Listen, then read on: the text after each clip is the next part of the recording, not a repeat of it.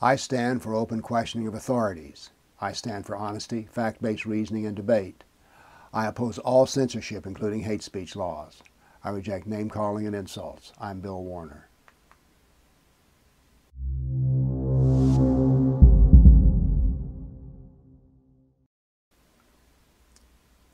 We've had an election here in Nashville, Tennessee, and have established a first.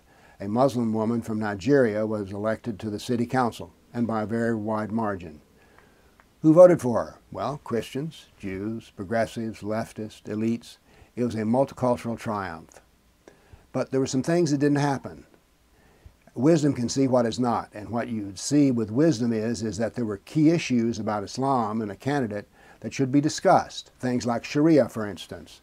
Things that are part of Islamic doctrine. I say that we should ask all Muslim candidates how much they follow the doctrine of Islam. Seems reasonable.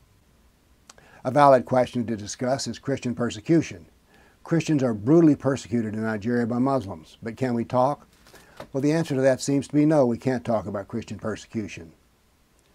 In Nashville, Tennessee, Christians are nice and kind, but they're also timid and fearful.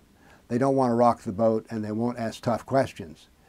Christians now make great neighbors and great friends, but weak citizens because they won't discuss things in public that should be discussed, like Christian persecution. Now, mind you, I'm only talking about 95% of them. Why should we discuss slavery? Well, because there's such massive ignorance of slavery. The theory that we're taught in school is that evil white men on wooden ships went to Africa, took slaves from Africa, came back and sold them in America, and made massive amounts of money. Well, there's truth to this.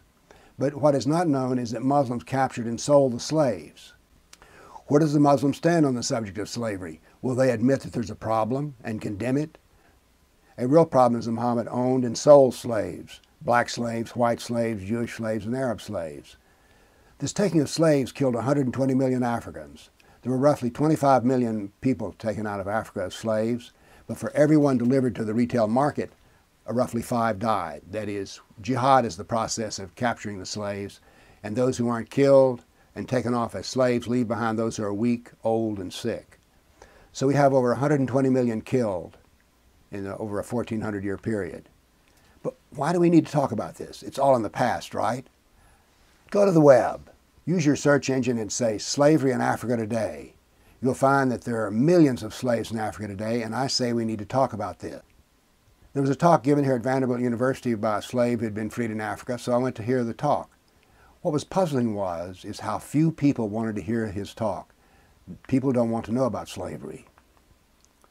Then there's the matter of Sharia. Where does a Muslim candidate stand on Sharia? Take, for instance, wife beating. Wife beating is found in the Quran, the Sirah, and the Hadith. It's part of Sharia.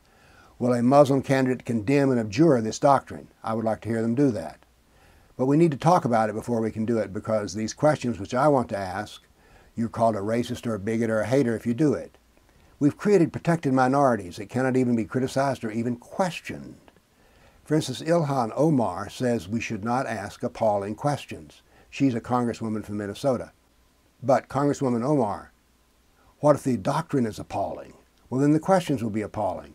But no, we're not supposed to talk about this at all. Now, she's not the only one who says that we should not discuss difficult issues which offend my protected minorities.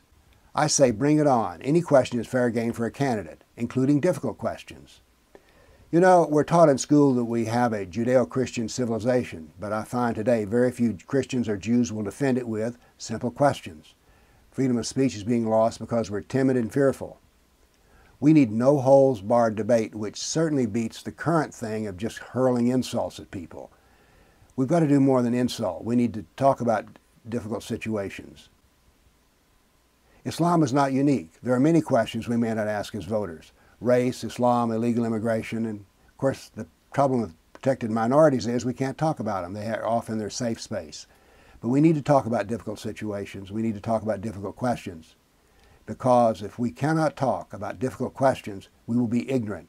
And an ignorant voter is a terrible voter. So let's ask difficult questions and produce enlightened voters.